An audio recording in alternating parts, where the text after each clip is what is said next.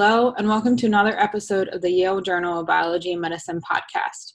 YJBM is a PubMed-indexed quarterly journal edited by Yale medical graduate and professional students and peer-reviewed by experts in the field of biology and medicine. Each issue of the journal is devoted to a focused topic, and through the YJBM podcast, we will take you through the past, present, and future of the issue's subject matter. This episode is part of our series devoted to the June 2020 issue on medicinal plants. I'm your co-host, Kelsey Castle, a third-year graduate student in the Epidemiology Microbial Diseases Department. I'm your co-host, Felicia Hung, a second-year graduate student in Environmental Health Sciences. Today we're talking with some of the authors included in this issue. Tyler Ramsey, Kevin Chambers, Tibor Nagy, and Carrie Shropshire are co-authors of a review titled Essential Oils and Health, which dives into the complex and both positive and negative effects essential oils can have on our human health. Would you each like to go around and introduce yourselves, give us some background and why you were interested in participating in this review? I'm Tyler Ramsey. I'm actually a former post-baccalaureate IRTA fellow at the National Institute of Environmental Health Sciences. And now I'm a third-year medical student at Campbell University. And I actually started getting interested in essential oils when I started at NIEHS.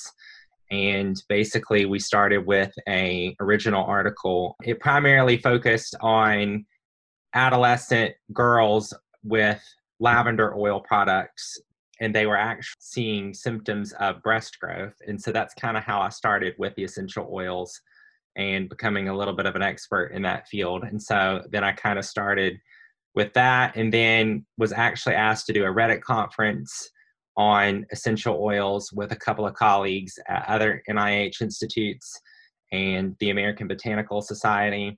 And now I was invited by Yale Journal of Biology and Medicine to submit a review article basically summarizing all the health benefits of essential oils. Hello, everyone. My name is Kevin Chambers. I'm a fourth-year medical student at Campbell University. So I'm going into emergency medicine for my specialty, but I've always had an interest in public health and also in psychology. So Tyler asked me to be a part of this manuscript, and I kind of focused on the psychological aspects of essential oils. Obviously, essential oils are involved in a lot of different topics, so I kind of honed in on that, and I hope you enjoy the manuscript.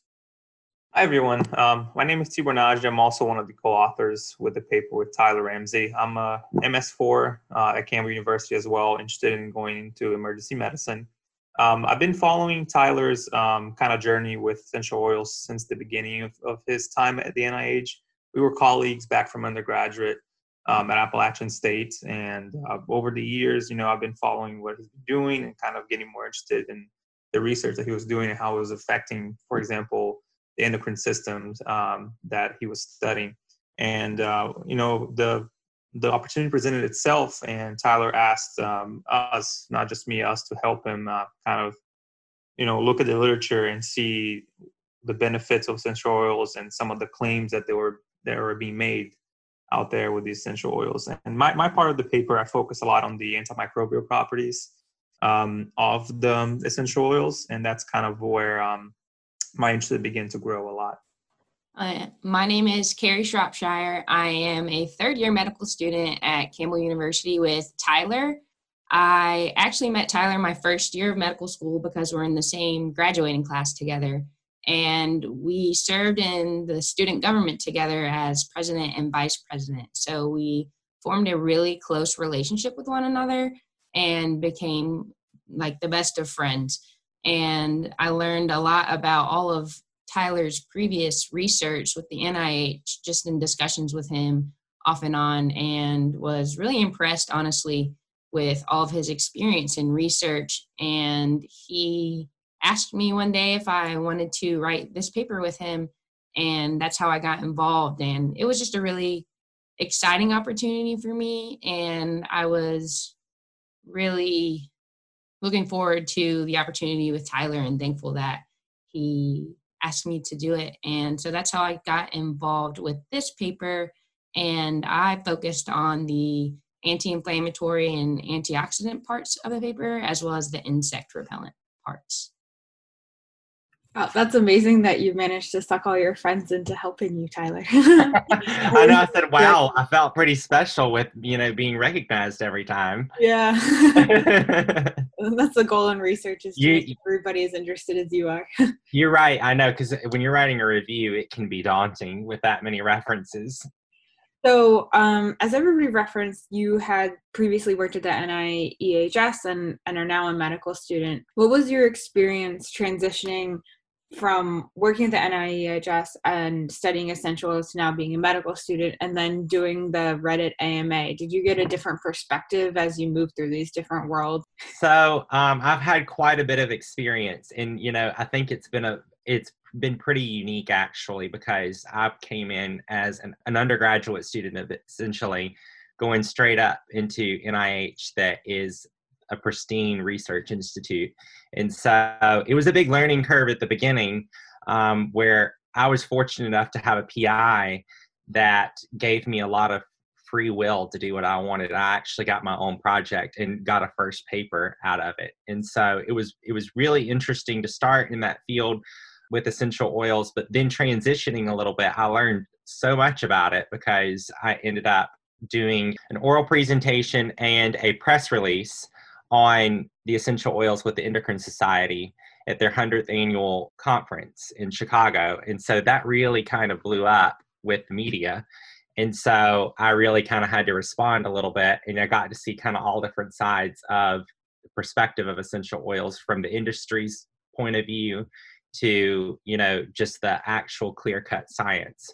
And now transitioning from an original article to a review and kind of doing a summary of everything, it's kind of given me a broad spectrum. And so I think a lot of the times when you do see essential oils being portrayed in society, they're always seen in a positive view more than a negative, which they do. But I definitely think that they should both be examined equally.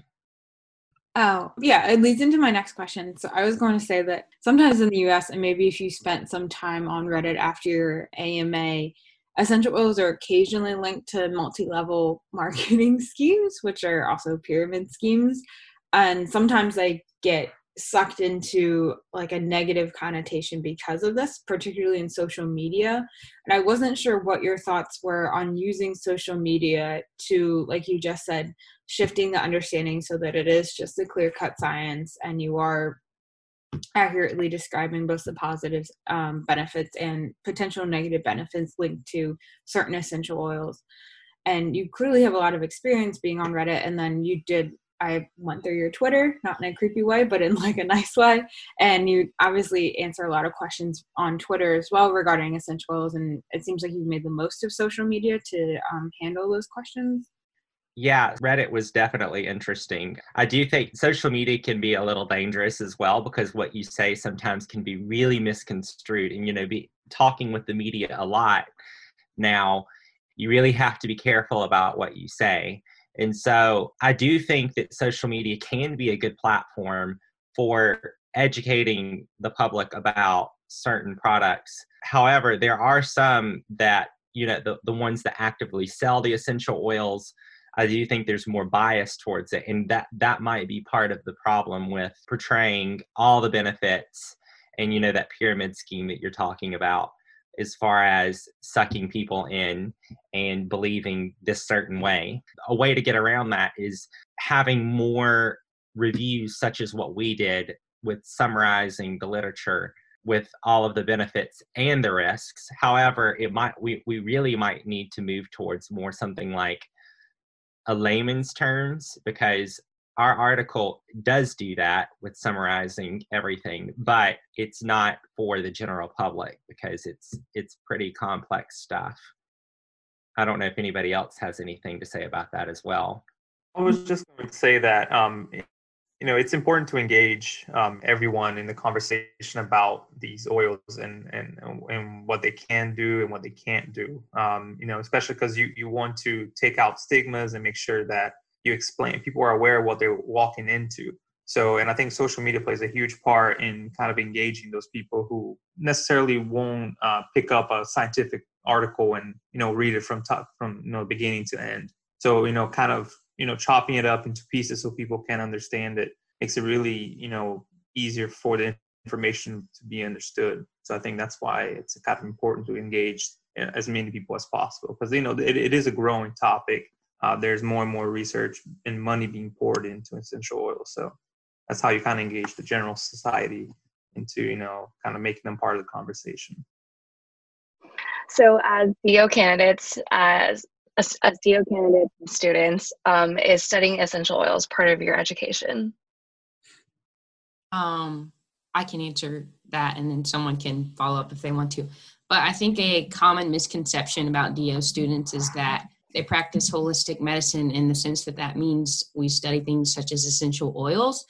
And that is not true. We actually haven't, that I can remember because we go over so much information so quickly, touched on essential oils at all. Holistic means in terms of a DO student approaching the patient in every aspect of a disease, and that comes with their mental health, their physical health, including what may be wrong with them medically, such as various illnesses, including diabetes or hypertension. But really approaching the situation from 1,000 steps back and taking this person and everything that can affect them in terms of disease, all the way down to what's going on at home, and evaluating them in that sense. And while that doesn't mean that it can't include essential oils, because it definitely could. If you take a look at this article, there are potential risks and benefits, and they could be using essential oils in a way that could harm them or help them.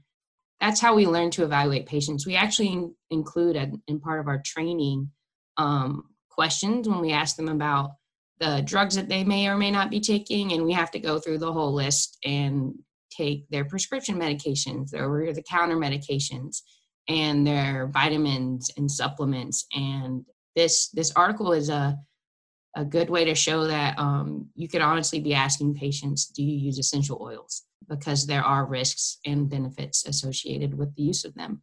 So that's kind of how we learn throughout our education as DO students. And just to jump off that a little bit, the joke you always hear about medical school is it's not like learning by drinking from a watering fountain. It's more like learning by drinking from a fire hydrant. So kind of the approach medical schools take in our education is you want to learn the first line treatment, or, the most common things first. And then, a side effect of that is some of these newer alternative treatments, sometimes we don't get to focus on as much. So, sometimes it takes medical students like Tyler and those of us involved in this project, to get a specific interest in order to further medical knowledge about that topic.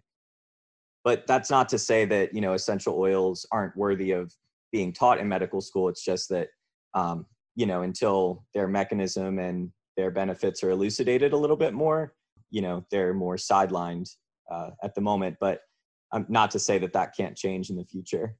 As more Americans, see essential oils in their products and consider them more greatly, it sounds like you guys would be on the positive end of them bringing that to their physician, like during their wellness checks, like mentioning that they're using essential oils, and then having discussion with their provider over the interaction effects and their age and their other risk factors that you guys point out in the article.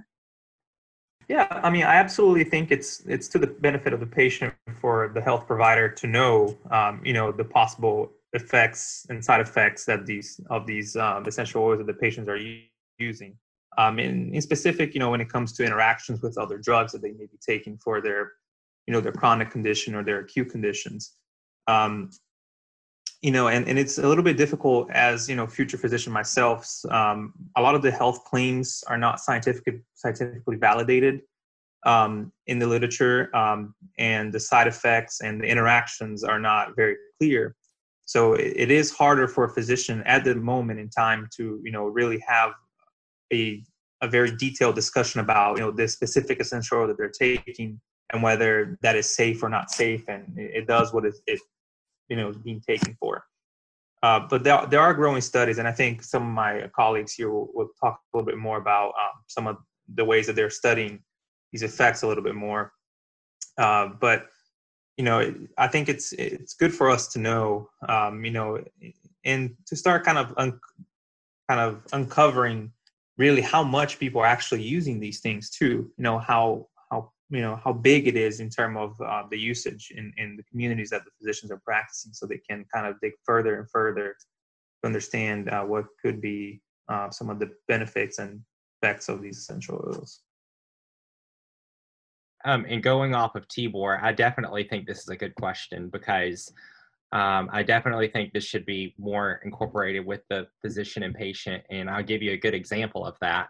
So something like St. John's wort, which is a natural product, is a P450 inducer. So basically what that means is it enhances the metabolism of some really known drugs. And so St. John's wort's always been known to treat depression every bit as well as some prescription medications.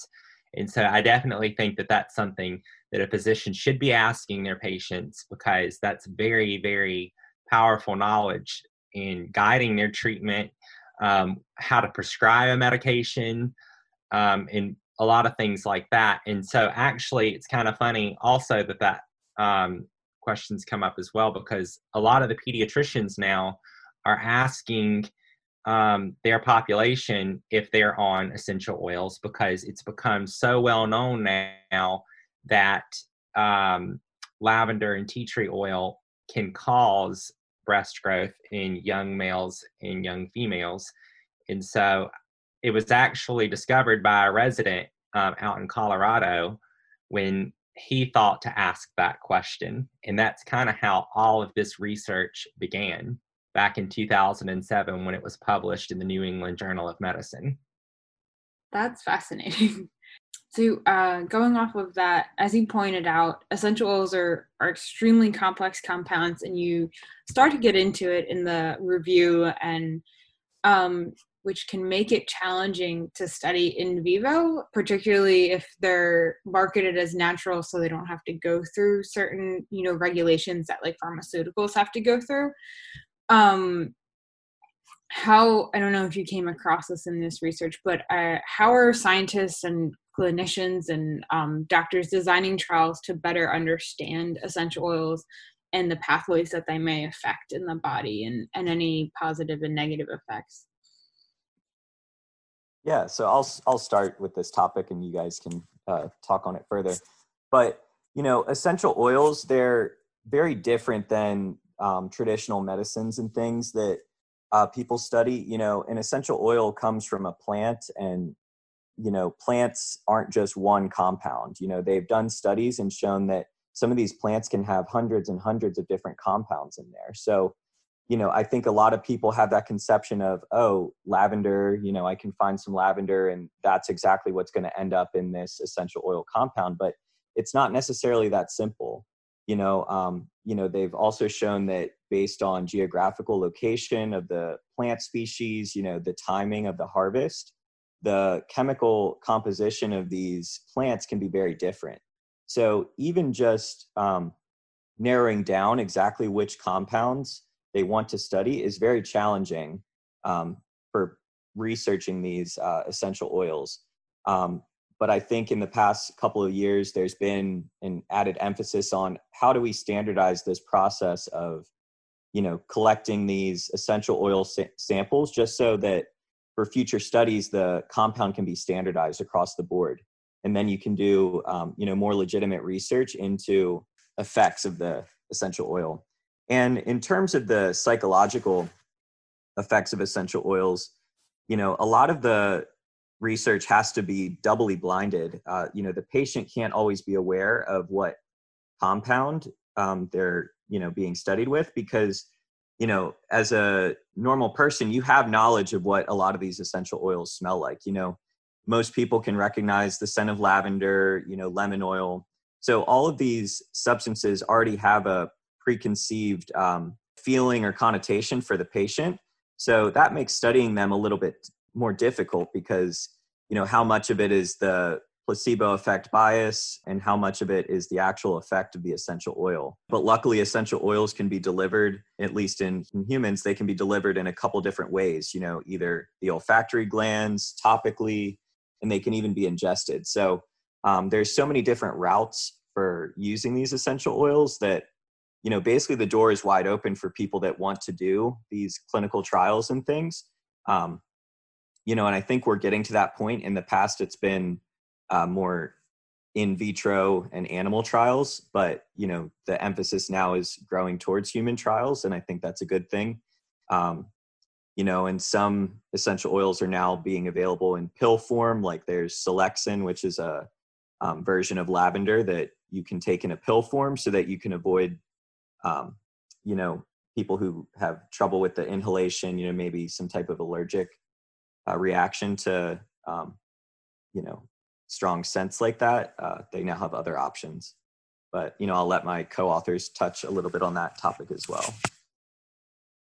Yeah, so I'm sure everyone's aware that essential oils are comprised of hundreds of components. And actually, the International Organization for Standardization has tried to standardize essential oils a little bit. And so there are, even though there are hundreds of compounds depending on the extract of the plant, they mandate that certain percentages of certain chemicals in the product or have to be in the actual product to label it as lavender oil or tea tree oil. And so, and then the rest can kind of be whatever the plant has. So, I mean, if you go take a GCMS on any of these, you'll get different percentages of all of them. And that's kind of how we started my first article on lavender oil. We kind of went through and picked out those high percentage chemicals that could be causing the breast growth in those young males and females. And it is difficult to study these. And so, and there's a lot of controversy around studying these, because what are the effects with in vitro versus in vivo versus humans? And so the only way you can really even figure out if there's any activity to begin with is to start with an in vitro project. And a lot of the National Toxicology Program and the National Institute of Environmental Health Sciences, that's kind of what their main goal is in the first place. They take all of these environmental substances and basically analyze all of them at one time in 512 well plates.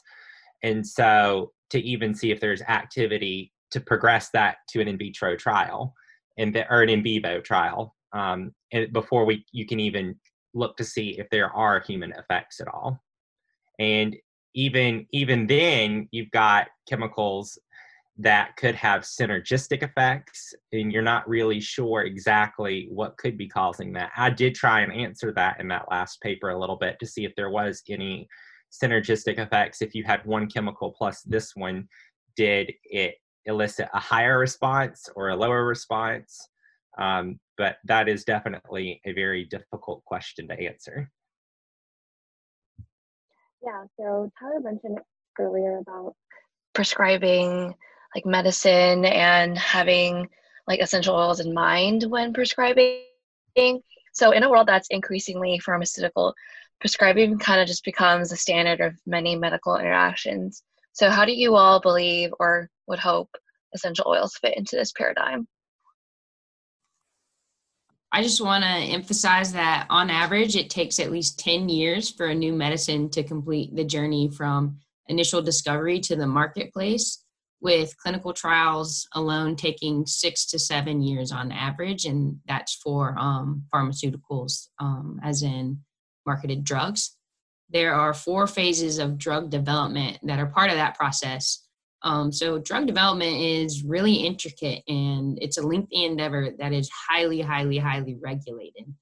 In order for essential oils to be marketed and produced as a pharmaceutical is, they would have to be manufactured and studied in the same way and held to the same standards as drugs are. And right now, currently, they absolutely are not.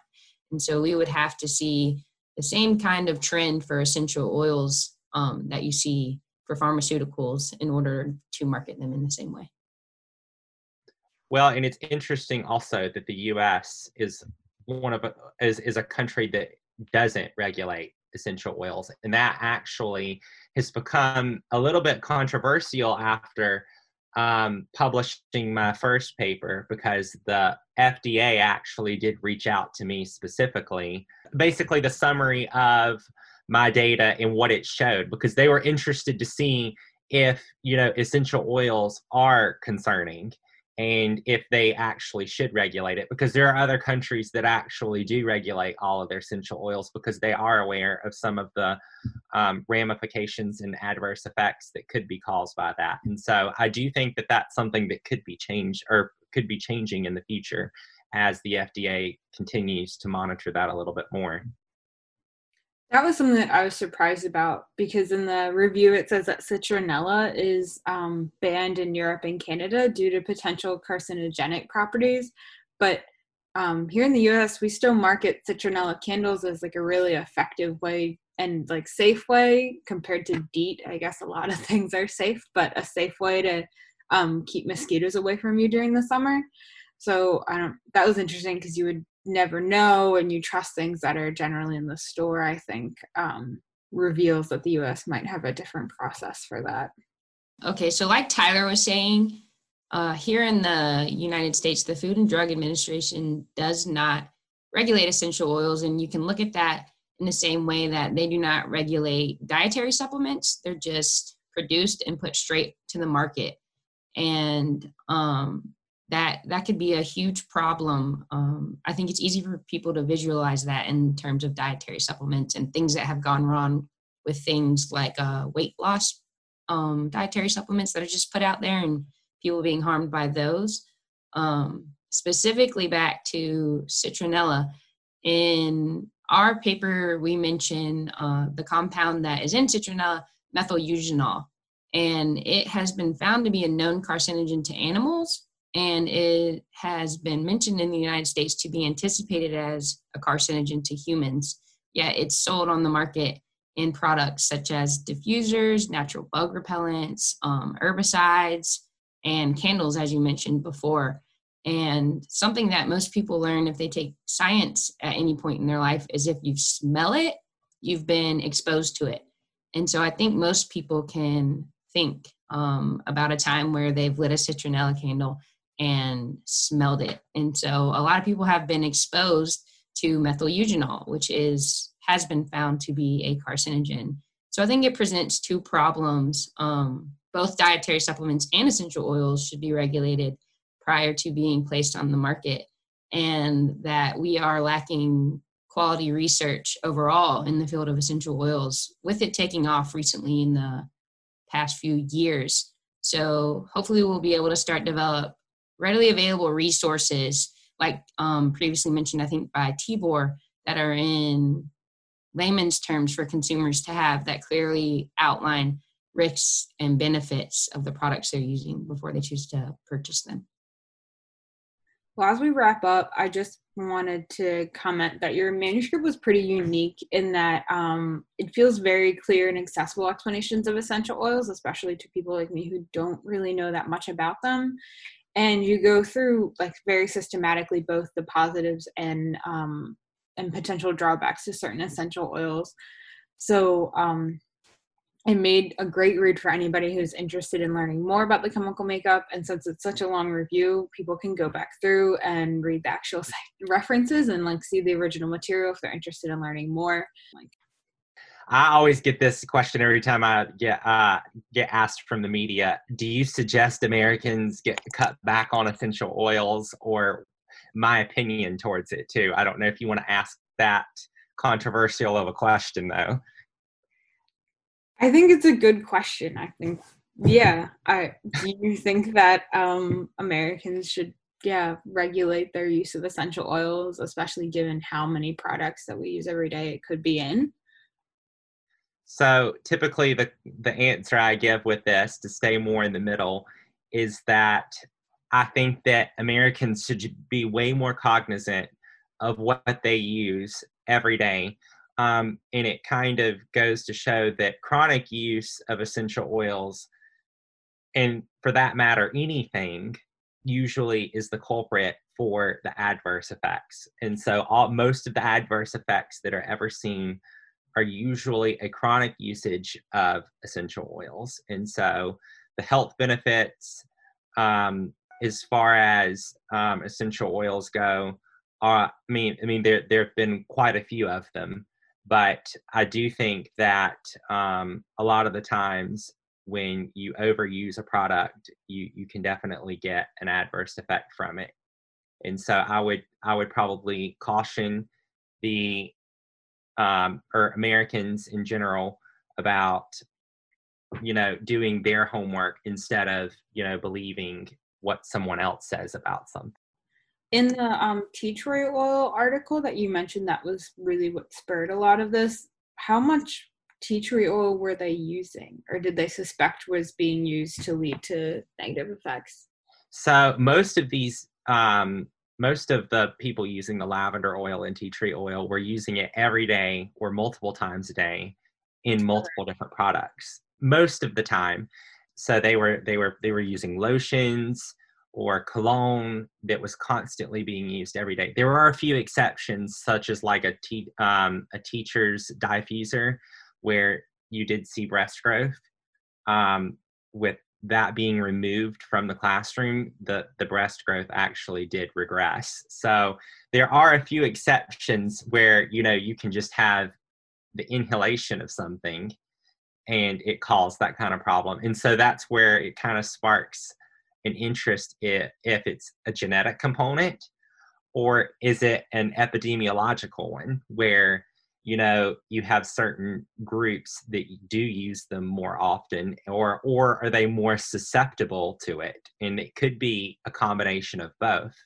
And so that's where it's really interesting. And I definitely think that's where research should be taken a little bit more, because we don't know that at all. I wanted to add one more thing, Yeah. it's kind of like a wrap up. I think at the end of the day, it's about the safety of these essential oils. It's how true are these health claims? What are the side effects? What are the active ingredients, right? And I think as scientists and future healthcare providers, it's our job to get those answers. So, and I think, these kind of publications, they kind of open the doors for, more scientists to start pouring their time and dedication to it, so we can have these answers, so we can, discover more and more about these oils. So I think that's kind of the point of all of this, is really to look for those answers. I wanted to thank you all for being here, and it's really nice to interview fellow students who are still in the middle of their study, who've taken the time out to write a review, because it's just nice to showcase student work. So thank you, Tyler, Kevin, Tibor, and Carrie, for joining us today. There are many people behind the scenes that you never get a chance to hear today. That was kind of Felicia, because she had poor Wi-Fi. But thank you to the Yale School of Medicine for being our home for YJBM and the podcast. And thank you to the Yale Broadcast Center for helping with editing and publishing our episodes. I'd also like to thank the YJBM editorial board, especially our editors-in-chief, Amelia Hallworth and Wei Ng. We'd also like to thank Kavita's Ronnie Winger and Nathan Botchall, who were the deputy editors for Medicinal Plants issue, and they were the ones who originally reached out to Tyler to even write such an interesting review. Finally, thanks to you, the audience, for tuning into this episode of the YJBM podcast. We love to hear your feedback and questions, so feel free to tell us your thoughts by emailing us at yjbm@yale.edu. If you enjoyed our podcast, please share it on SoundCloud or Apple Podcasts.